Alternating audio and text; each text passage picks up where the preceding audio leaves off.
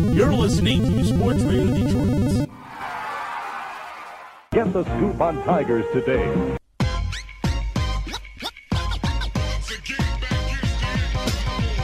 Brown. Castillo.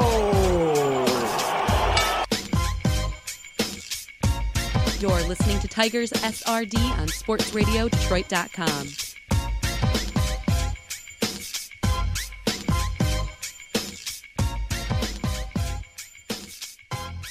Welcome to another episode of Tigers SRD here on SportsRadioDetroit.com, powered by the Overtime Media Network. I'm Roger Castillo alongside me, Chris Brown, as we sit in.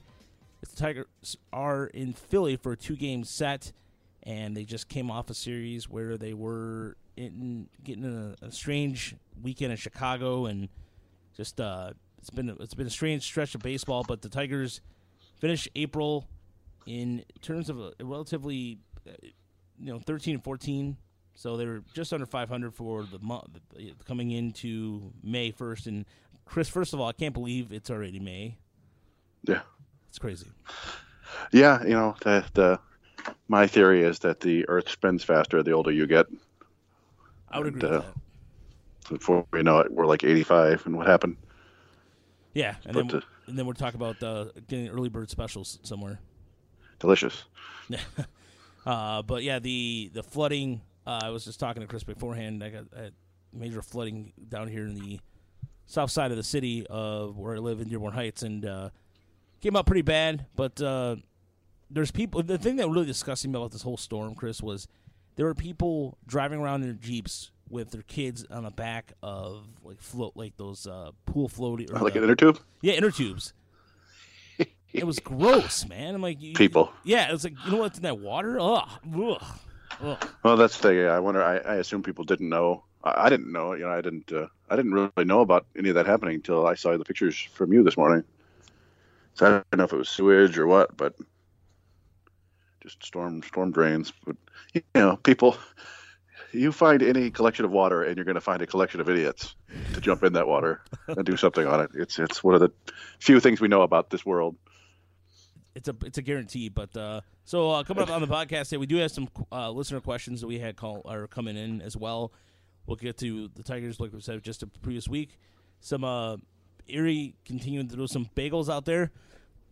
A lot of farm, a lot of stuff going on in the farm activity as well. But so yeah, let's talk about I know you kind of recapped the game yesterday on Locked on Tigers, and your Tiger of the Month was Nico Goodrum, which I thought was a logical choice.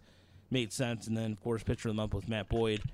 But, if we're looking at in terms of Tigers for, if I had to throw in my Tiger of the Month, it's, I know it's going to get some strange response from this, but you know what? I'll give it to Candelario, and I'll tell you why. And simply put, like if I had to, my Blue Chew or whatever terminology, like sponsored for Tigers SRD. And I think it's because Candelario has been adjusting very well in the leadoff spot the last couple of weeks here. He's 2 for 2 tonight in the game against Philly. I thought he's played outstanding defense. His bat aside, Candelario has had some really good at-bats going back to the Chicago and the Boston series. And he might end again. His numbers are still kind of not coming in terms of power numbers right now. He hasn't had a home run yet this season, but overall, I don't know. I've liked his approach to the plate, and if I had to throw in something that wasn't Goodrum, I would put in Candelario. I can dig it. I mean, he's, the power hasn't shown up, but he's like you said, he's been playing really good defense. That's been the thing that's impressed me the most. And if you've got a glove at third base, you can stick around for a while, and there's still a lot to work with there. If he starts hitting for power, then you got something to talk about. But yeah, that's solid. I mean, the traditional guys haven't really shown up yet, Cabrera and Castellanos. So you kind of have to go digging for somebody else. Yeah, not to mention, I mean, he is leading the team in walks too. So there's that. And then the other, for honorable mention, I mean, Shane Green's a slam dunk choice for the bullpen, but I would give a strong indication for Buck Farmer, who has pitched well as of late and has been able to kind of. He talked about this a couple weeks ago, not nibbling as much, just going aggressive against the hitter. He got a double play here just in this game, and he's been he's been very aggressive, and I've liked his so far in April. Last year, he kind of struggled a little bit out of the gate, and I was like, no, he'll come around, but he looks a lot different this year than he did last year at the same time. Yeah, no, it's I know the bullpen as a whole has been more impressive than I was expecting. And it just, we saw this last year. Like the team was good for like the first, not good, but they were much better than we expected for the first couple months, and then things fell apart. But I don't know. I mean, the starters have been doing okay. I think the starters have been solid. It's really just kind of waiting on the offense this year, which seems different, and I feel like it's going to happen eventually. But I don't know. Yeah, like I predicted them to lose 60 or win 68 games, and I could see them topping that now, maybe 70, 72, which would be, boy, that'd be enough to get Avila that extension, I think. Oh boy! And then although I think there's two schools of Tiger fans when it comes to Avila. Either you think he's doing a great job and the farm system's coming a long way, or you're realistic and you think he's not developed it enough. And I think you and I are on the realistic side of things, but there's definitely a school of fans out there after what happened in Erie, which we'll get to during the Down on the Farm report, that think that Avila is going to be the general manager of the year. But I mean, does that sound too far fetched? Perhaps, but I don't know. That train, like you said, that train is going to start. It started steam. It's starting the steam is starting to get going, either way. But the Tigers. So let's talk about the last couple games before the Philly series. They go in after losing 2 in a row in Boston. They go and have one of the worst games I've ever seen on national TV or on TV. Friday night, the 12-11 loss to the White Sox, in which the Tigers were up 9-2. Norris battled his way through a start, wasn't too bad. And then it just got really, really ugly as the Mudhens bullpen came up. And it was essentially the back end of the bullpen right under. And Verhagen wasn't bad, but Reinhegger just got lit up. He 1/3 of an inning, 5 hits, 5 runs. He allowed 2 home runs. Yeah. His ERA was a nice 67.50, but defensively, those right field bloopers that got between, it just looked like something out of the Major League movie. It looked bad. Yeah, and we're not crazy. I don't think Reiniger is much of a prospect at all. Interesting arm, but somebody did point out that he just the strange nature of he was the 26th man for the doubleheader in Boston, so he went from like Toledo to Boston to Charlotte to Norfolk to Chicago in like a 72-hour period. So he was probably like, what the hell's going on? I don't even know where I am. But it doesn't. That was, I don't know, games like that are kind of fun to me. But yeah, it was a debacle. It was one of the longer 9-inning games I can remember. And then they followed it up with the 20 strikeout game, which was just, that's a chef kiss of the fingers. Yeah, I was gonna. That's a good way to describe it. But before we get to that, real quick, that Abreu play where he overran him for the home run, that was, even after that, the Tigers still had a chance to win the game, which was the strangest part, because the White Sox just kept shooting themselves in the foot, too. Yeah, I mean, it was 2 bad teams really, really duking it out in the middle of the ring. I think Brandon posted that link to that crazy UFC fight that I'd never seen, where the dudes were just wailing on each other. It's insane. I don't know how they didn't die. But, I mean, it was so weird. Like, I hadn't seen a play like that where the runner passed, with the guy who hit the home run passed the runner. But then Keenan went and found one that happened last year, I think. I was like, well, all right. I guess he just didn't remember. But, yeah, it was a wild game, probably one of the more memorable games of the year, and what should be a rather forgettable year. That's going to be something I'm going to remember at least. Yeah, and you talk about the 20 strikeout game, and let's talk about Sunday's game where, again, Lopez has pitched better than his numbers have indicated upon further review. But what's interesting about that was the White Sox bullpen has been atrocious, but they went out and did not allow a hit. The Tigers have been able to get back. They've been feasting on the White Sox bullpen, but between Fry, Herrera, and Homey, be able to hold it down. Did well for a pretty decent start for Lopez, who went, decent as in impressive. 6 innings, 2 hits, 1 run, and 14 strikeouts. And Chris, what was I tuned into the podcast a little bit. Was his fastball had a lot of movement to it? I mean, I watched a little bit of the game. It just didn't seem like anything special. I don't know if I was missing something with that or not, but I mean, I know Lopez is a good arm for them, but it just didn't seem like anything that was out of the ordinary. Or am I just imagining that? No, I mean it was just really firm. It wasn't. It didn't seem to have like like you said, crazy movement. But he had really good solid control. So he was dotting on the outside and just putting it in places where guys couldn't hit it. But yeah, there was a lot of getting behind in counts and then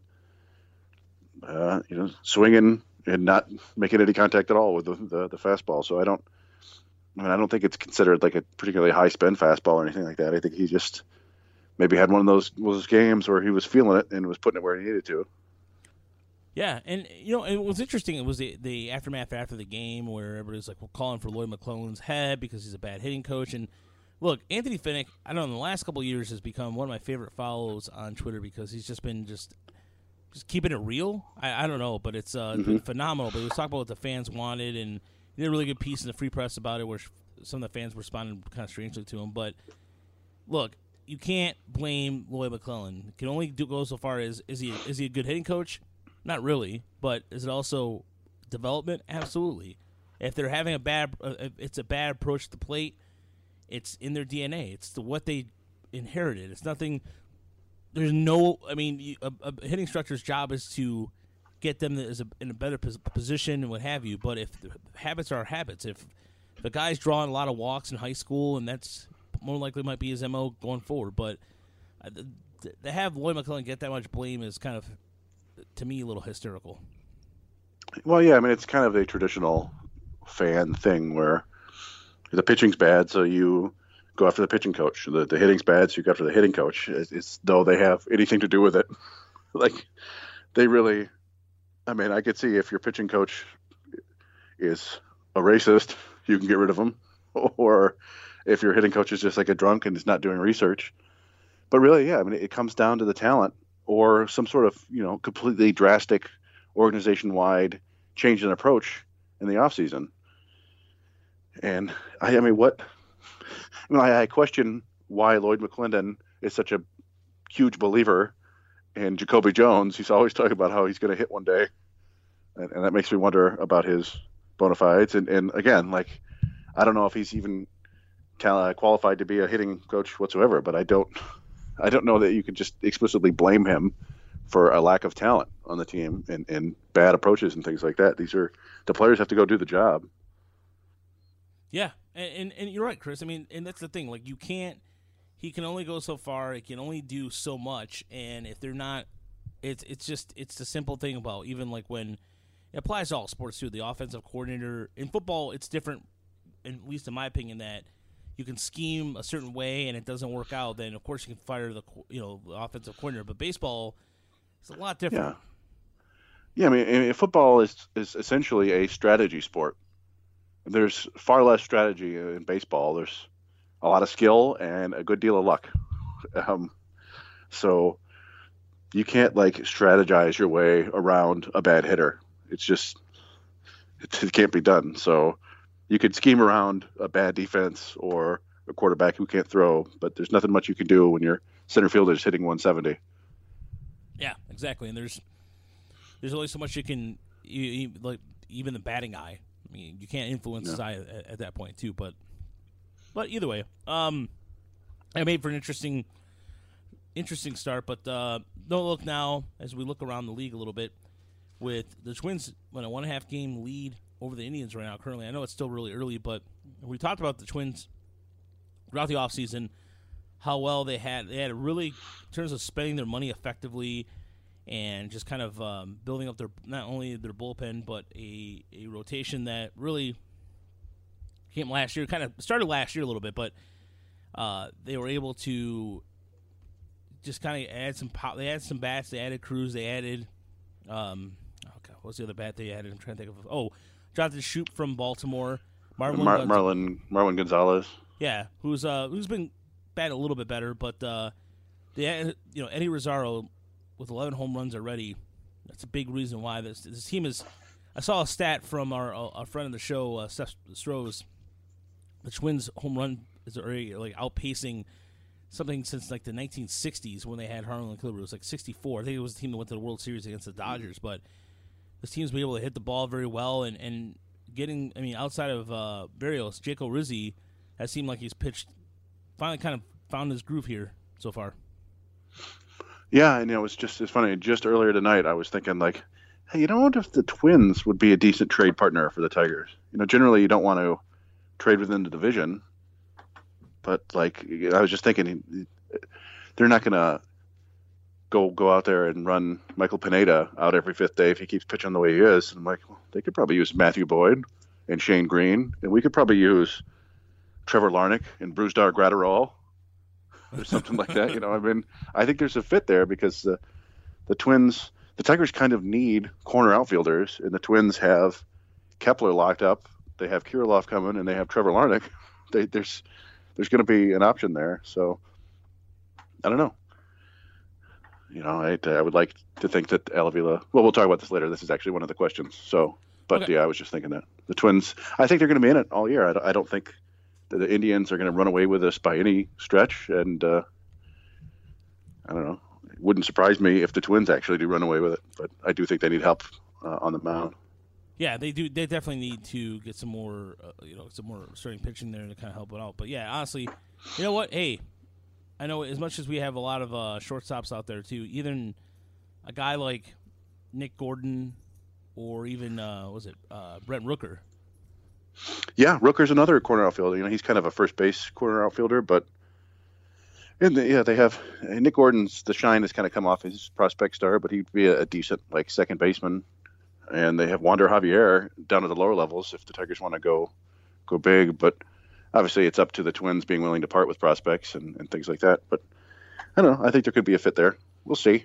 Yeah, or even, would you take a flyer on a guy like Lewis Thorpe?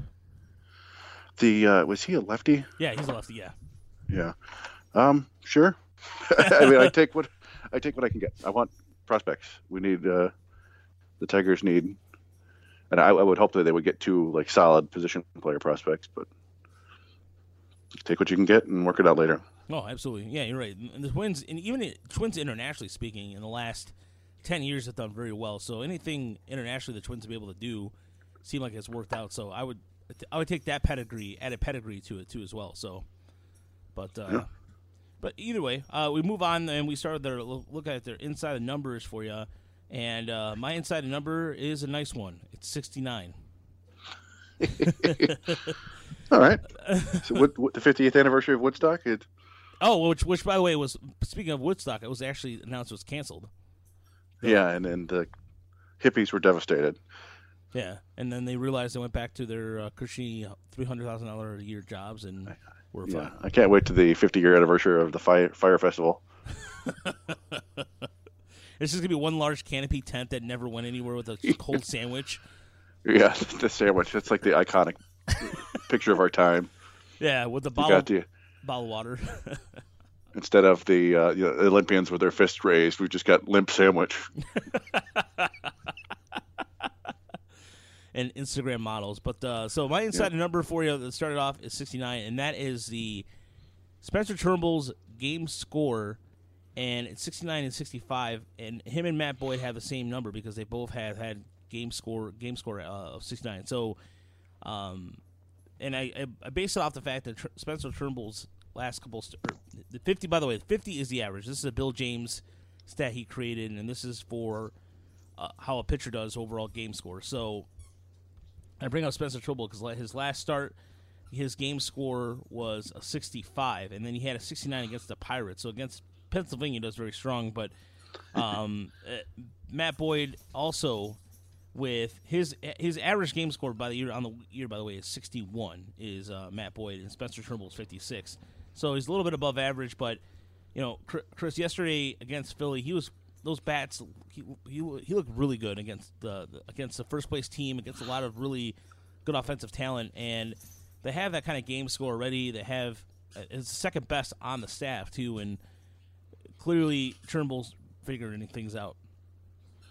Yeah, he's been a very pleasant surprise, I think, to a lot of people, and it's been nice to go out and see him pitch. He's got really, really nasty stuff. It's kind of strange the way it almost seems like he doesn't really know what it's going to do, so he just kind of aims and hopes. But yeah, hitters I mean, we talked before, many times before he even made his debut, that in the minors he was just absolutely elite at limiting home runs, and you could see why. It's got to be damn near impossible to barrel him up. I think he's like top 5 in baseball in terms of fewest hard hit balls. Hard hit being more than 95 miles an hour. So, yeah, I mean, it's been enjoyable to watch him, and he. We've always had him ranked fairly highly at Tigstown. At least he was up in the top 20 for a long time. He probably fell out for a while after a couple of injury-riddled seasons, but this potential was always there. It's been a strange journey for him where he was throwing really hard and then kind of not throwing hard at all. And it's like, oh, maybe he's a reliever, maybe he's a middle reliever, and now he looks like a solid number 4 starter. Yeah, and he hasn't pitched over 100 pitches yet. He's been averaging about anywhere from 90 to 94. So they haven't, in the longest out he's had this year, it's been 6 innings, and he's done that 3 times. So he's going out there, does what he has to do, but to have that kind of game score consistency bodes well. And I don't know, any way I can put in 69 and mean it and have a good way. You gotta make it work. Yeah, there we go. But what's yours? Yeah, I mean, I think that's the one thing that they need from Turnbull is they need a little bit more length from Turnbull. But I don't know if that'll ever come just by the way where he pitches. It's going to be tough for him to have a ton of really efficient innings. I think he had 1 9-pitch inning in his start the other day, but the rest of them were 20. So you're looking at probably 150 maybe tops this year if he full yeah, season? Probably. I don't know what his career high is. The general rule, is that you don't want to go 25, 30 innings more than your career high before. So, let me see. What did he have last year? I've got his stats right here, too. He has pulled the most innings he has pulled in the minors, Chris. Let's see. I have him at 100. Looks like he had about 120, 140 innings last year, maybe, total. Okay. Yeah, all right. So between 4 teams, yeah, okay. I see that now. Yeah, so probably 150 innings. And he's known for his shoulder will start barking once or twice a year, so that's something to look out for. Also, his middle name is Ketchum, which is fun. Oh yeah, I heard he was talking today during the game. He was on with Matt Shepard and Jack Morris, and he had he was talking about walking around Philly and everything, and he definitely Ketchum definitely had that. Yeah. He definitely had that good old voice to him. So, yeah, it's a little like a Pokemon joke or something. But all right, Chris, what's your insider number? So this, I have to warn people. There's not going to be much of a payoff to this number. It's just something I noticed today, and I just want to talk about it. But the numbers are 16 and 7.9. So 16 is degrees, which is the average launch angle on batted balls for the Tigers this year, which is the highest in baseball. Which is not something I expected until I saw it. And it's really not that close. Like the Mariners are second at 15.2 degrees, and the Angels are 5th at 13.6. But at 5th, they are closer to the average launch angle of the 24th place Mets than the first place Tigers. The average is 11.8%. So, not percent, degrees. So, yeah, I don't know what the deal is here, because we've talked before about Lloyd McClendon is not really a launch angle guy. I don't think he's anti-launch angle. He just seems kind of agnostic.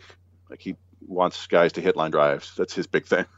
But yeah, so you've got this team that's got the highest average launch angle in baseball, and then they're still dead last in home runs. And the Mariners have 3 more home runs than them, so it's not really all that close. So, yeah, again, you got, and beyond that, they're top 10 in exit velocity as hitters. So they're top 10 in exit velocity and the top average launch angle, and they're last in home runs somehow, and dead last in home runs per fly ball. That's where the 7.9 comes in. 7.9% home run per fly ball. That's lowest in baseball by more than 2%. Jesus. Yeah, I looked at every team since 2015, which is basically when this home run bench started, the second half of 2015. And that's 150 seasons, basically, and that 7.9% ranks 150.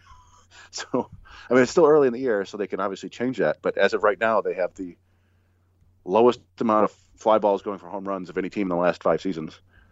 And I just, like I said, there's not much payoff. I don't really know what's going on. I thought maybe they're hitting a bunch of lazy pop-ups, and that's somehow, skewing the launch angle data. But they rank 20th in baseball on pop-ups and fly balls, and they have the third longest average fly ball distance. So there's something strange. Like Comerica is definitely playing a part. Their high home run per fly ball is just 6.3% at home, which is the lowest. So, and that doesn't surprise us, but they're still the fourth lowest on the road at 9.1%. So maybe it's just a ton of bad luck, or maybe they've managed to assemble like the world's most impressive collection of players who can hit the ball pretty far and pretty high, but not quite far enough. I don't know. Or maybe it's just all early season noise, but it just was something that kind of struck me as surprising. I wouldn't have expected them to be a launch angle team. Yeah, that is surprising. You know, it adds to the total here. What's fascinating about so far about home runs too. You're talking about currently this year has the highest percentage of runs scored by home runs in Major League history, which is 43.6% of the total runs scored. Yeah, it's getting closer and closer to that like 3-2 outcome game where it's just home runs, strikeouts, and walks. I know Major League Baseball hates it, but I don't know. I'm still watching, whatever. Yeah. It's not boring any millennials out there, perhaps. I don't know. But I always like throwing out the millennial thing out there. But yeah, take that in your Fire Festival. Take you and your limb sandwiches and your Instagram influencers. What did we have? We had Lollapalooza. Yeah. Sort of. Yeah, we had good music festivals. We invented music festivals. Gosh darn it. Oh, man. But, no, but, you know, Chris, that doesn't, like, I'm still trying to wrap my brain around it. So is it, like, just, even, like, I mean, the Tigers have played in some bandboxes. They played in Guaranteed Rate Field. They played in Fenway. Yeah, well, that was one of the interesting things. Is I was like, all right, I was breaking it down by stadium to see is there like a higher launch angle in different stadiums, and it was among the lowest. Like it was like 13% at Comerica. They were at like 18% at Yankee Stadium, and 17 at Fenway. So yeah, they may have just been trying to get it up in the air and hope for home runs. I don't know. I maybe it's just somebody like Josh Harrison hitting these kind of cans of corn left and right, but I don't know. It's hard for me to figure out. I need somebody smarter than me and with a better grasp of this data to figure it out. Yeah, maybe we'll get Bill James on. I'll talk down there you go. Or something. There you go. But he can. Speaking of old people complaining about stuff. Yeah, back in my day, kind of thing. But now it is time for the good, bad, and ugly. And that was a single. Sorry, I was looking at the hit the farmer just loud, and it's a nice little Texas leader by Real Mato. It's on the line. So, Chris, what is your good and bad ugly this week? So I decided to focus on first baseman. I like to use these segments as just a way to look around the league and see if there's anything interesting. So my good, and this is going to be a bummer if our buddy Jeff Ellis is listening, but my good is Yandy Diaz, who's off to a fantastic start for Tampa. He's hitting .298 with a 15% walk rate and 7 homers already, which is good for a 161 weighted runs created plus. And what's particularly galling, I think, for Indians fans is that everyone knew that he had this in him. He's always been this like huge muscular guy who hit the ball super hard and would always walk and always hit for average, but he always hit the ball on the ground. And he never posted an isolated power above 136 at any level with the Indians. And this year, his first year with the Rays, it's at .298 right now. And I don't really get it because his batted ball profile hasn't changed much. His launch angle is basically the same. He's hitting more fly balls, though, and a crazy percentage of them are going over the fence. But I'm skeptical he can keep it up. But if he does, he's like a 6-win player. And Cleveland traded him for Jake Bauers, who has a WRC plus of 87. So that's my good. My bad, and I kind of hate to do this, but I have to go with Miguel Cabrera. Still holding out hope. Still holding out hope, I should say, that this is just kind of an early season blip or some sort of adjustment to whatever he's got to do to keep his back healthy. But he's been bad this year. His isolated power is 78, .078. It's the lowest among first basemen by 60 points, and it's 173rd out of 183 in terms of qualified hitters in baseball. It's the same as Josh Harrison's. Oh, yikes. But again, this is weird. He's still hitting the ball really hard, so I can't really explain it. So his batting average is 282, but then he's got a BABIP of 390. So that's going to come down a good 40 or 50 points. I mean, he's always had a pretty high BABIP because he hits a lot of line drives. Right. But it's never been 390. So, if he doesn't offset that eventual regression with some home runs, you're talking like a 260 hitter with the power of a utility infielder, and it's like, oh man, that's bad. And like I said, I'm hoping and expecting it to get better, but right now not so much. And ugly. My ugly is I guess Minnesota Twins first baseman in general, but this one it's centered on C.J. Cron of the Twins, who, as you remember, the Rays just cut him last year and then worked out a deal with the Twins, I think. But I mean, the numbers on the surface aren't really bad. He's hitting 237 with 5 home runs, which is, 237's not great, but whatever. But he's got the lowest walk rate and the lowest rate of hard contact and the highest rate of soft contact among all first basemen in baseball. And I don't know, it's like this weird curse of Justin Morneau, I think. The Twins, they no matter what they do, they can't seem to get a good first baseman. They had Logan Morrison last year, and he was a disaster. They had Kenys Vargas. I don't know if you remember him. Everyone's like, oh, he looks like David Ortiz, and then never did anything like David Ortiz. They brought in that Korean kid, Young-Ho Park, and he was a huge bust. Before that, they had Chris Parmalee and Chris Colabello, like the Independent League star. They both sucked. Mauer, was a solid first baseman, but never anything special. You have to go back to like 2011 and Michael Kadire to the last time they were actually had a decent first baseman. So I don't know what it is, but yeah, tough break for Cron so far, and that's my ugly. Yeah, and the Twins franchise first baseman wise have produced some pretty good one. I mean, Kent Herbeck comes to mind as Tiger players would like to remember. And Morneau was great in his prime. Yeah, I mean even Doug. So the concussions. Yeah, Doug Mickavich, the Toledo Mudhens coach, actually wasn't bad of a first baseman either. That's kind of comes to mind too from those late '90, early millennium Twins that really drove me nuts. But those are kind of the first ones I think of outside of Joe Mauer too as well. But so my good and bad and ugly starts this week a little bit with as I pull this up. The good, and that would be the Angels rotation as it's coming late, but it was a good debut for Griffin Canning as he was one of the Angels' top pitching prospects, went 4 1/3 innings, 3 runs, 6 strikeouts, and 1 walk. And I wanted to bring this up because, I mean, Brad Ausmus's out there. The Angels staff has been just getting decimated with injuries. Andrew Hanley was on the DL. He had some shoulder inflammation, but now he might be out for a little extended times. And then, I mean, Tyler Skaggs was on the IL for a little bit, so he pitched last week. And then Matt Harvey, who the Angels spent some money on, has just been total garbage. We brought him up before in the good, bad, and ugly, but his last couple starts, 13 innings, only allowed 3 runs with the ERA 2.07, and he picked up his first win. But in terms of, even Trevor Cahill, who started off crappy, which is why the Angels started off the bad start, but he's getting a little better. But to have Griffin Canning back there to help him out, I don't know, the Angels, they needed all that they can, and then him and Felix Pena will probably end up going back to the bullpen. But the Angels are still, they're only 5 back in the West, but to be able to stick around like that, with all the Seattle's hot start, Houston kind of starting off well, although they're I think they're losing at the moment as last I checked here. But either way, not bad considering. And this is a guy who was in from their own backyard. Canning was pitching out of UCLA. I think we've talked about him before, Chris, too, right? I feel like we've mentioned because he was in the same draft as Alex Faedo, and he went 30 picks after him. Yeah, and is already up in the majors and looking pretty good. And that's not to I'm just not going to bomb the Tigers for that.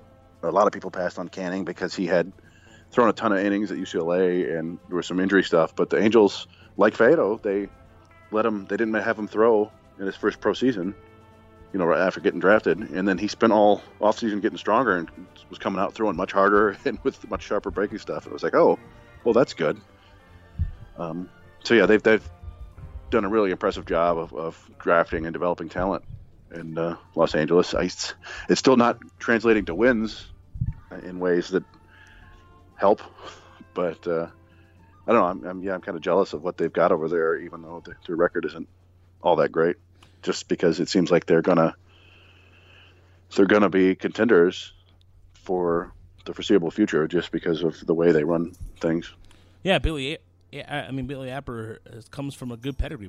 He was the director of professional scouting with the Yankees. So This is a guy who's got the pedigree and is able to turn around. And look, Chris, you should give him all the props in the world. I mean, this guy's been able to turn around the farm system quicker than Al Avila is, and that's just not me exaggerating. That's just reality.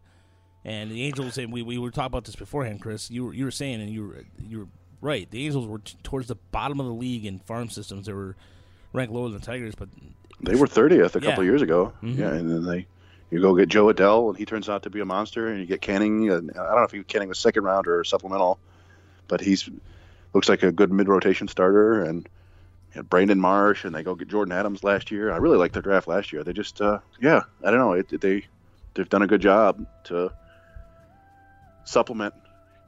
At least theoretically in the future, they'll be able to supplement the Major League roster and the best player in baseball.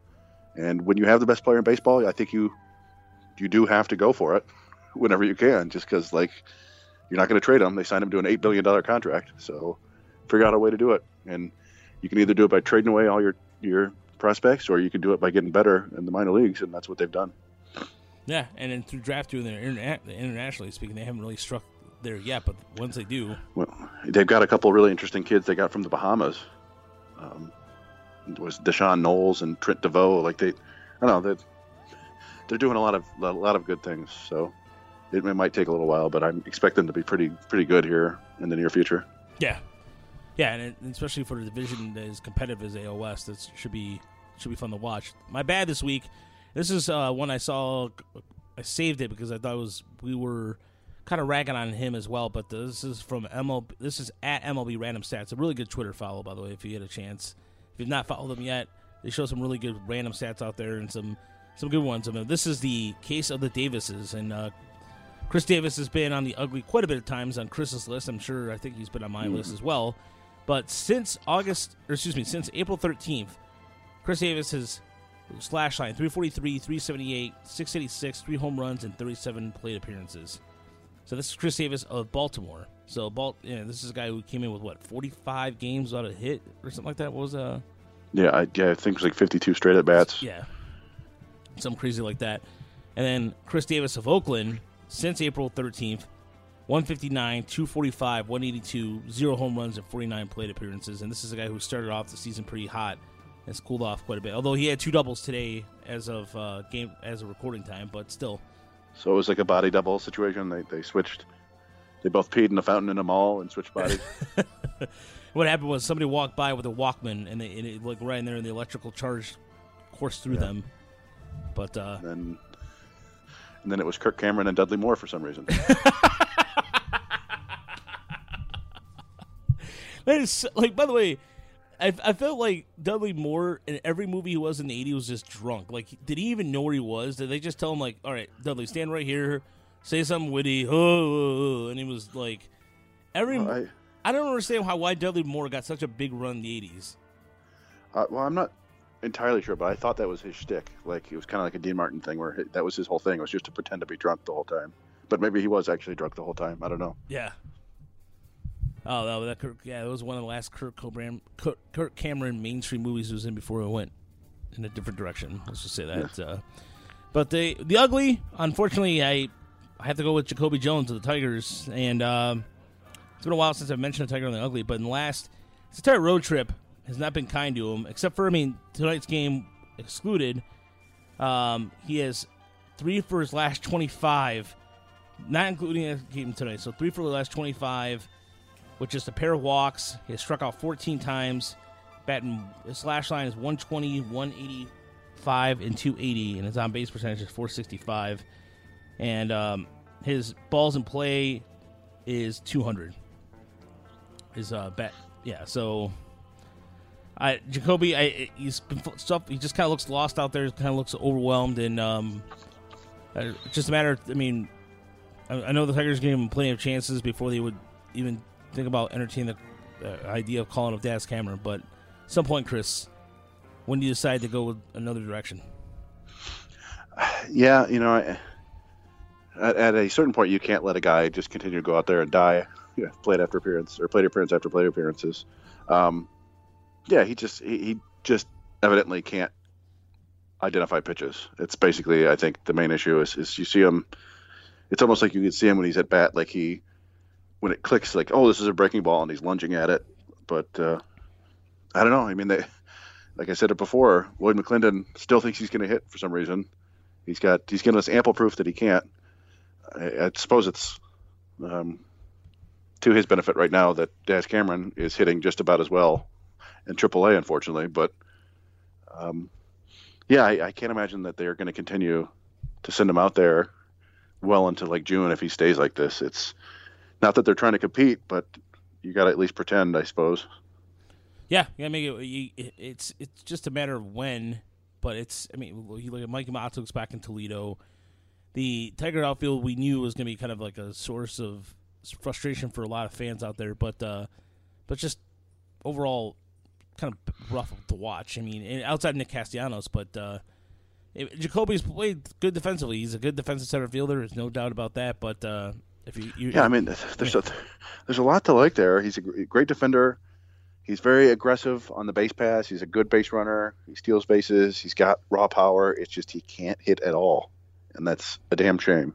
Yeah, it's a damn shame. And the speaking, the Phillies have gotten back in this game. It's 4-2 as of recording time. As they got to Farmer and some now Alcantara's up there for the Tigers. I love the high socks look, by the way. It's a look that classic. Love it. But yeah. So before we get to some listener questions, which we have a few this week, let's go down on the farm, Chris, and tell me what's going on with. We'll start in Toledo.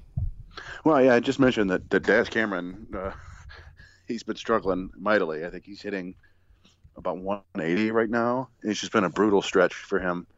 He's 186 overall. Yeah, he's 5 for 41 in his last 10 games with 3 walks and 17 strikeouts. He's just he and Jacoby Jones are alikes here. But then you have Mikey Matuk, who you just mentioned. He's been going ham. He's hitting 419 with 9 extra base hits in 12 games. So it's, you credit to him for getting designated and going down and not pouting and actually producing, making the team think twice about bringing him back up, I guess. But it probably will happen because this is the way the Tigers do. They can't quit, guys. And I don't know, one of the more positive developments to me is Willie Castro suddenly finding an eye at the plate. He's got like 13 walks this year. His walk rate has doubled. And obviously it's very early in the season, but you add that to him. He's hitting for average. His BABIP is way, way high, so that's not going to stick. But there's a little bit of pop in there. It's like a 120 isolated power, and he's 5 for 6 on stolen bases. So, like, I don't know, suddenly you start to see a potential solid player there. Just based on the stats, the scouting is a different story. We'll have to see. But the one concern is he's got 7 errors already. I don't know if that's him being stretched at shortstop or just needs to calm down or what. But that's been a positive sign for me, at least statistically speaking. The pitching remains very stinky. I'll say that. Cal Funkhauser is averaging fewer than 3 innings per start, which is not ideal. Bo Burrows, he gave up 2 runs in his first 15 innings and has given up 12 runs in his last 9 2/3 innings. So I think Ryan Carpenter leads the staff with a 4.67 ERA. It's they have the new balls in AAA now. They're using the Major League Baseballs, and offense has just exploded, and it's not doing good things for the Toledo pitching staff at all. I think Zach Houston's rocking an ERA of 10. So. And the team itself is, what are they, 9-16?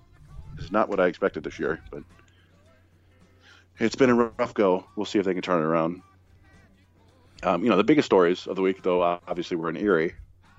Oh, yeah. I think we were able to talk about the other no-hitter last week, weren't we? Yes, correct, yep. Yeah, so Seawolves go 10 years without a no-hitter, and then they get 2 in 1 week, which is kind of crazy. But it's building up. We try to calm people down and let them know, like, hey, these prospects are solid, but you gotta say this, and this, and then they go out and throw 2 no-hitters in 1 week, and you're like, well, good luck convincing the average fan that these guys aren't gonna be the greatest pitcher since Nolan Ryan. Not to mention, look at another strong start from Alex Fado today. Yeah, Alex Fado, good start today. Matt Manning, a good start. He ran into some trouble in the 6th inning, but was dominant until then yesterday. Casey Mize, how cool it is to see a guy. It was already going to be a big story. Like, hey, he's already bumped up to AA, and he goes out and throws a no-hitter in his first start there. It's just like super cool.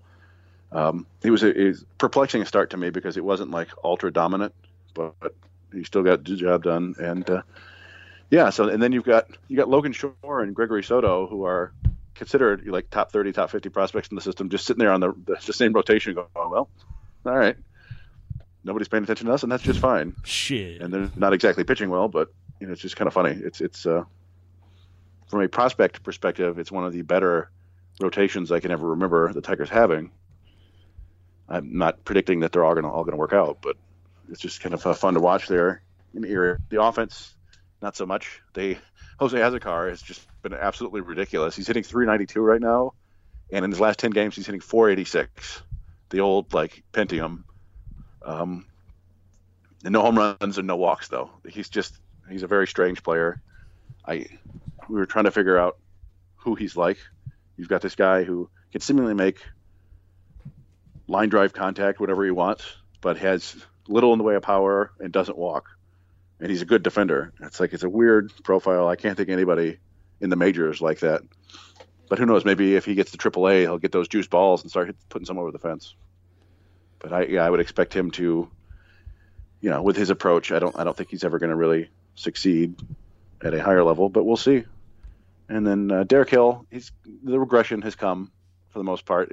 He's still, I think the other day he had 2 for 4 with a double. He's still putting the ball in play and getting some extra base hits, but he's not the 360 hitter he was all of a sudden with power.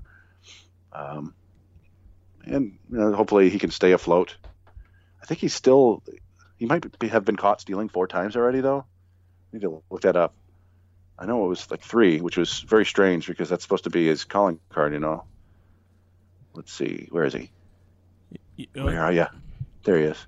Yeah, 3 steals and 4 caught stealing. You wouldn't expect that from a guy who is basically a 70 grade runner. Got caught stealing 12 times last year in 47 attempts. So I don't know. Maybe he went to the Jake Robson School of Stealing Bases this offseason. I kid Jake Robson. We enjoyed Jake Robson. Yes, we do. I was going to mention, I think the last time the Tigers probably had a rotation like this that maybe you can get somewhat excited for. I mean, in terms from a minor league perspective of pitchers who would actually pitch in the major leagues. And I'm not talking just hype guys. Guys are like, okay, these guys were somewhat in the major leagues. You have to go back to probably the 1976, 1977 Evansville and Montgomery. Like, you talk about the Evansville triplets, which the Tigers AAA affiliate at the time, which had Jack Morris and Milt Wilcox in that rotation. And, I mean, they went on to be regular majors. So, in terms of major league players that would pitch on a daily basis. But Evansville also comes to mind, too, for the Tigers. Montgomery. So, the 76 is the Rebels, Montgomery Rebels in 1976. That rotation that also featured Jack Morris, Dave Rozema, who Rozema was a big prospect for that, too. So, that's kind of like, in terms of historically speaking, what's going on in Erie is unique. Don't get me wrong; it's special. But the amount of I think what cracks me up a little bit is that people assume that pitching is going to be just because you have all these prospects. But in reality, you look at like we mentioned this on Twitter, the Mets. You think about people are like, well, what about the Braves? Well, the Braves, to be fair, folks, Steve Avery, Tom Glavine, homegrown prospects. John Smoltz, technically, because they got him from the Tigers, and they a good free agent signing Greg Maddux. So, but throughout, I mean, the Braves rotation was, I mean, even the guys that filled in after that, Kent Merker comes to mind, some other Millwood were guys they brought up, but they weren't like the Braves never were going to overwhelm you with pitching prospects. They just did a good job of developing overall talent, and that's what I caution Tiger fans about is. All the hype train you want with the starting rotation, but look, I mean, even who's the White Sox starter that went out last year with the elbow? Michael Kopech. Yeah, Kopech. Yeah. It's just, I think that if there's a couple more hitting prospects, I mean, you need to talk about Paredes a little bit. You need some more bats, at least in my opinion. Yeah, absolutely. And I was thinking, there was that stretch at like the start of the decade, and I went back and looked, and yeah, like the 2011 Seawolves rotation had Casey Crosby, Jacob Turner, and Drew Smiley in it, and also like Luke Putkonen. But I mean, you think about that; those are, I don't know if Smiley ever made a top 100 list, but Crosby and Turner definitely did, and Smiley ended up being the best pitcher of all of them. So that's just one of those things. Like, you got to keep it in perspective that not every prospect works out, and in fact, most don't. So just got to keep it in perspective. That's all we're saying. Yep. Be realistic. Even when the guy goes out and throws a no-hitter, it really makes our jobs harder. But the gatekeepers. But yeah, I suppose we can move down to Lakeland. But man, what a depressing team to talk about. It's basically they can't hit and they won't hit, other than Brady Policelli. I don't know how he pronounces his name. He's hitting .307 with 12 extra base hits and a couple of steals. He's been one of the better hitters in the league, but there's just hardly anything to talk about down there. Brock Deathridge is back, I believe, and he got over the Mendoza line finally, but you're still talking like 204 batting average. And Cody Clemens is hitting 165 with a 30% K rate. And, you know, the scouting reports coming out of there about him are not positive in any way. So it's like, I don't know. And maybe they just need to close down the Lakeland affiliate. But yeah, I feel bad for Tarek Skubal, who is still interesting and fun to watch. He had a nice bounce back after his really rough start. Which was cool. So that's good to see. Yeah, I was going to say, that's what you're someone you're looking for. Yeah, absolutely. You want to see a guy just brush it off and say, you know, these things happen. I got to get better, or it was just one of those days. And he did that, so that's good to see. But yeah, I mean, Lakeland's 9-15. They just can't hit. There's nobody there. There's so many organizational players in that lineup and on that roster. It's bad. Yeah, it's a reflection of that 2017 draft we talk about. Yeah, Rivera's just off to a terrible start. Like, it was in the point where among our Twitter chat they suggested he should go back to West Michigan. Yeah, I mean, Keenan's talked about that, and it's probably right. Like, because you've got if we would go to West Michigan, then Nick Ames is a first baseman there who's their top hitter right now. And it's like, well, is this really good for Rivera's development? I don't know if he's going to develop. We talked last year. Lance Parrish came right out and said he didn't think that Rivera was going to hit above high A if he didn't change his swing, and I don't think it's happened. So, yeah, I don't know. I mean, it's rare for a guy to get sent from Lakeland down to West Michigan and figure things out, although Azekar apparently did it last year. But yeah, so I don't know. It's I feel bad for our friends in Lakeland, although maybe they'll get some promotions later in the year. But even still, like the most interesting players in West Michigan are the young guys who almost certainly won't get promoted. So, like I said, it's kind of just a holding pattern in West Michigan. They split a doubleheader today. They're 11-13. I mentioned Nick Ames. Reese Hampton, the center fielder, is hitting pretty well. And then you got Ulrich Bojarski doing a lot of damage when he hits the ball. He's not walking at all, which is always going to be an issue with him. He's kind of a very aggressive player. But then the interesting young guys, you know, Jose King, Sam McMillan, Parker Meadows, Wenzel Perez, all hitting between 215 and 231. They're all walking a bit and stealing some bases, but just 10 extra base hits between them. But, you know, it's so hard to hit for power in the Midwest League that you just kind of want them to stay afloat. That's all you're asking for. And Perez is hitting 300 over his last 10 games, so that's a potentially positive sign. You know, on the pitching side, Carlos Guzman went out and had his best start of his career. I think he struck out 9 and 5 no-hit innings, which is kind of, you know, he got a lot of hype heading into the season, and that was the first time he's really, I think, lived up to it. And then Garrett Hill hasn't allowed a run in 19 innings. He was, I don't know, like a 24th round pick out of San Diego State. Just a righty with a fringe average fastball, but he's got a good changeup, and so does Guzman. And what do we always say about the Midwest League? If you have a changeup, you can dominate that league. I don't know why these players, they just haven't seen changeups, I guess. So, yeah, I don't know. It's not been a good start to the year for the minor league teams, other than, you know, you've had some really nice pitching up in Erie, and Scubal's done well, but the position players aren't really hitting a ton, and the teams aren't winning. So it's been a bit of a depressing start. We'll see if they can turn it around.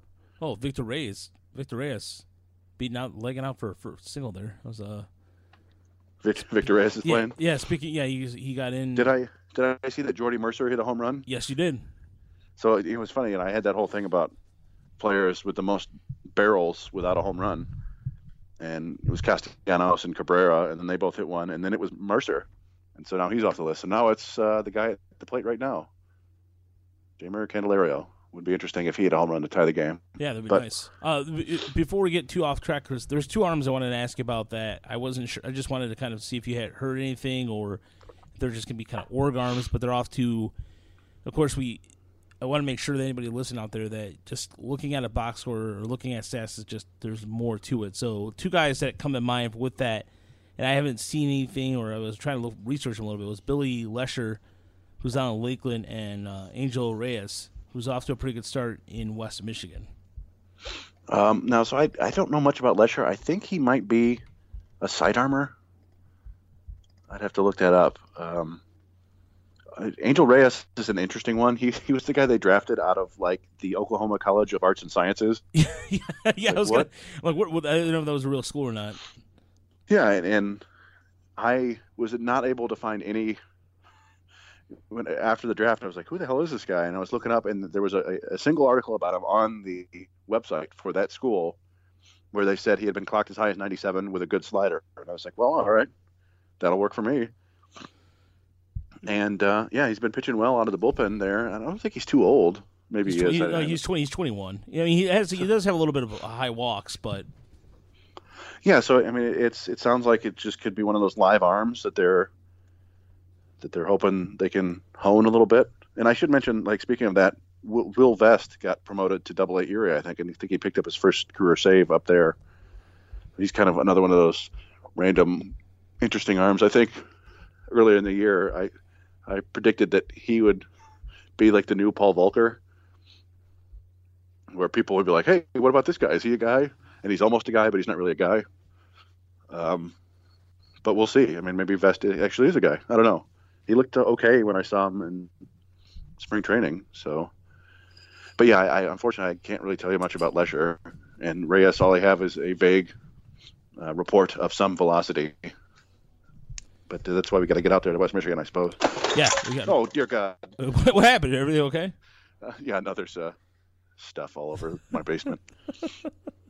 No laughing. It just like a sound effect. That's what cracked me up about it.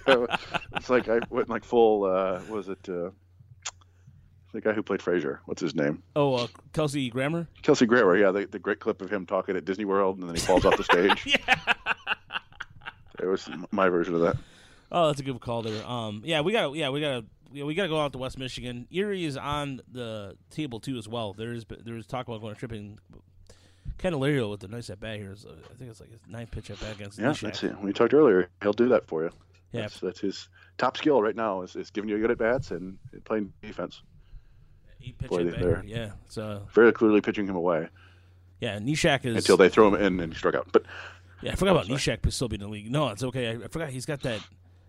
He did a really. Yeah, it looks. Yeah, and then exactly you called it, Chris. He went inside and then they struck out exactly verbatim as you called it. But no, and the reason I was asking about some of these arms too is because there's a lot of guys that early on you see with some stats and you have to kind of wonder and just kind of look. And I some of these guys actually tried research today and I couldn't find anything on them. So yeah, one thing. There's a lot of random baseball videos on YouTube, so sometimes you can see these pictures. Like somebody will have I don't know where Billy Lesher came from. He came out of I think he was out of Pennsylvania, University of Pennsylvania. Yeah. So yeah, there are videos of him, Billy Lesher, with a 97.4 mile an hour pull down, which is what they call it. You know, when you get that big running start and throw. Yeah. So. And there's one of Scooble running around the internet with it where he hit 100 doing that. But let's see. I'm watching right now. Lesher. No, yeah, he's just a pitcher. So I don't know. Yeah, you have to go out and get eyes on him at some point. Yeah, so that's definitely going to happen for sure. We're due for that. But we do have some questions this week, and one of them involved Casey Mize, and that was from Carl Coffey from the podcast Coffee with Friends, a pretty good podcast. So, yeah, what was his question was, will we see Mize in Detroit this year? Yeah. I do not think so. I think that he probably could pitch in Detroit and be the Tigers' like third or fourth best starter right now, pretty easily. But I do think he needs to face some more advanced hitters, and beyond that, I think that the Tigers just have no interest in starting his arbitration clock or whatever.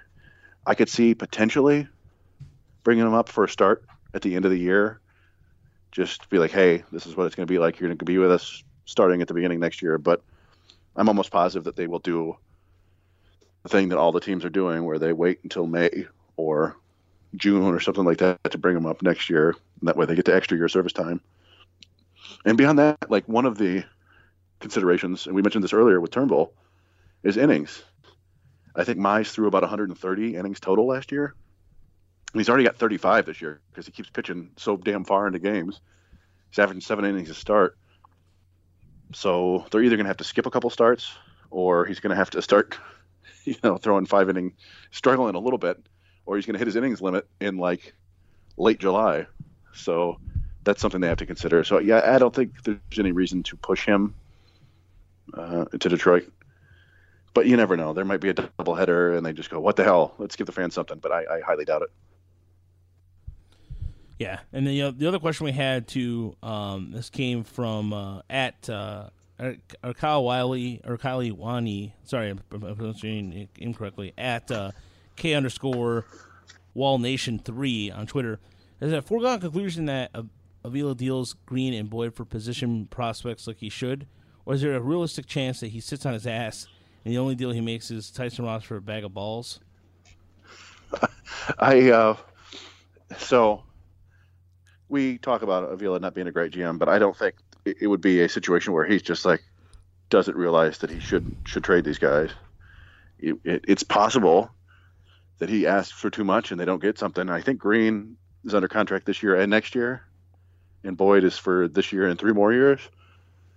So it's possible they could try and, like what they did to Castellanos, and go, you know what, there's you're not giving us what we want. Maybe we'll come back next year and try it again. I would hope not, especially with Green. I think with Green, you've got to move him, especially if he continues pitching like this. You should be able to get a decent position player prospect, and there should be people out there asking for him. And yeah, Boyd. I mean, Boyd is their. I think what Boyd is doing is real. I suspect that he will run into a little bit of trouble eventually. I don't think he's going to be the best pitcher in baseball by F4 all season.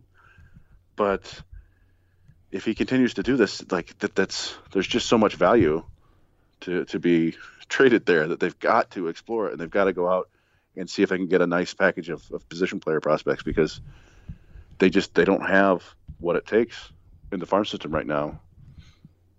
And, I don't think they want to keep Boyd and then bring up the pitching prospects and then try to trade them. I think they'd be better off trying to trade Boyd and hope that the pitching prospects work out. But, yeah, I don't see much of a chance that Avila's just not going to trade him because he doesn't feel like it. Yeah, and to me, I think that I think where Avila might be his mistake is waiting out for something that may not happen and waiting too long. That's where I think they might be guilty of. But, if you look at teams like the Red Sox, Craig Kimball is still out there. He hasn't been signed anywhere. You have the Red Sox who need, they need a bullpen piece to stay in it. However, what do the Red Sox really have in terms of positional talent in their system? Is Michael Chivas is going to be, like somebody mentioned earlier that he could be a possible trade candidate for the right bullpen piece. But, again, that's just a pipe dream to me, at least. To get somebody like Michael Chivas? Yeah, Chivas is he's been an interesting prospect because and Drew Zach Reiner gives up a home run. Chivas, he had kind of an up and down prospect career that included a suspension for PEDs and stuff like that, but he is an infielder with power and little bit of hitting ability. I think Dombrowski will certainly entertain the option of trading him. I don't know if Dombrowski and Avila are ever going to trade. I can't say for sure that there's like hard feelings there, but I don't get the impression that they're best buds anymore. So, yeah, I mean, I think that there should be a lot of options. The Phillies, they've got Scott Kingery. They signed him to that super long extension. Now they have all these other infielders. That curveball so just hung in there. It was just a blah pitch. Zach Reininger's not good. Yeah. Sorry, go ahead. Continue. Sorry. It's just... no, I just say it. I think there should be a lot of potential candidates for Shane Green. Now, Boyd is a little bit more interesting because it sounds like there's going to be, like, Madison Bumgarner is probably on the market, and Robbie Ray is supposedly on the market, and there's another lefty that I'm forgetting right now, but there's going to be a good number of left-handed starters on the market. You could argue that right now Boyd is the most attractive of them. Certainly the most attractive contract, I think. But I don't know. It's gonna take some wily maneuvering from Avila in the front office, and again, we've seen a couple solid trades out of them, but I need to see some more. They need to hit a home run, not to use a baseball metaphor. They have to really nail these to help the system. Otherwise, they're just setting themselves back. I mean, a team, too, that you can look at, if you're talking about for Shane Green, I mean, honestly, I wouldn't mind looking at the Mets. I mean, we've talked about the Mets. The Mets have a pretty good system. I mean, they're getting some talent in there. And if they could poke away a player or two, a position player from the Mets for Shane Green, the reason why I mentioned the Mets, because the NL East is kind of like, I think it's wide open this year. So far, it's shaping up to be more wide open than I thought, because I thought with the Nationals making some signings to strengthen the pitching and the catching a little bit, I thought that, well, maybe they would have enough, but the Nationals, per usual, starting off strange. I mean, they're under 500 right now. The Braves are not what, like, Braves will come down to earth, and I think you called that too, Chris. I mean, you thought the Braves were going to come back down and be a little realistic, but Philly in first place, it's not. I mean, as much as Philly is good, I still think if the Mets can stay over 500 in May, have a decent June, why not go after somebody like Shane Green to keep yourself in contention? Yeah, no, absolutely. Like I said, there should be options galore for any of these. There are a lot of teams contending in the National League, or planning on contending, and there should be no shortage of options. It's just, it's all about playing the teams off each other and not getting fooled and making sure that they take your guy and not somebody else. So we'll see if Avila can work that. And they obviously did pretty well with the Justin Wilson, Alex Avila trade. So it'd be nice to do something like that again and get another potential everyday regular for a reliever. That would be a trade I'd make just about every day of the week. Yeah, and if he can somehow do a minor, like a Jedi mind trick on the Brewers, I mean, like, the Brewers got, like, honestly, like, and I've talked about this before. Everybody kind of gives me the okay, Roger, right, pipe dream look. But I mean, look, if they can get somebody, I'm trying to think of the second baseman I was really a fan of. Hira? Yeah. Justin Hira? Yeah. Well, look, if they can pull a Jedi mind trick for him, a man can dream. I'm just saying, like, it's not realistic, of course, I don't think it would be too crazy to ask for Hira if you're trading Matt Boyd. Oh, yeah. Well, there we go. Wow, that's an even better idea, Chris. But, yeah, who knows? That there are players out there to get, and the Tigers hoping that they can get the job done, or, I don't know what else. They're not quite a finished product, that's for sure. And I don't know what you're going to get out of a team in the next 3 years that has, like, Matt Boyd and Turnbull and Mize and Manning and 2 hitters. So you got to balance it somehow. Yeah. Just that, it's what's interesting too for the Tigers from a position standpoint too. What they could, I would honestly ask for 3 or 4 players that just don't.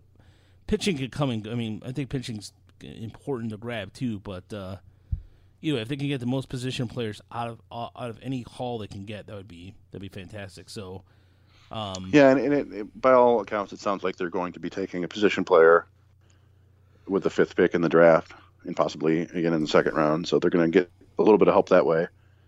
But we could talk about that next week, I suppose. Oh, definitely. And we'll have a guest on next week. Brian Sadowski from Perfect Game will be joining us next week. But the one last thing I'll leave you guys with, and this is something that this is worth mentioning for any Tiger fans out there that was imperative to mention, that in terms of drafting and just kind of keeping this in mind for you fans out there. With Juan Soto, Victor Robles, and Carter Kieboom all homering in the same game, this was a couple days ago, Nationals are the first team since 1908 with home runs for 3 different players aged 21 or younger in the same game.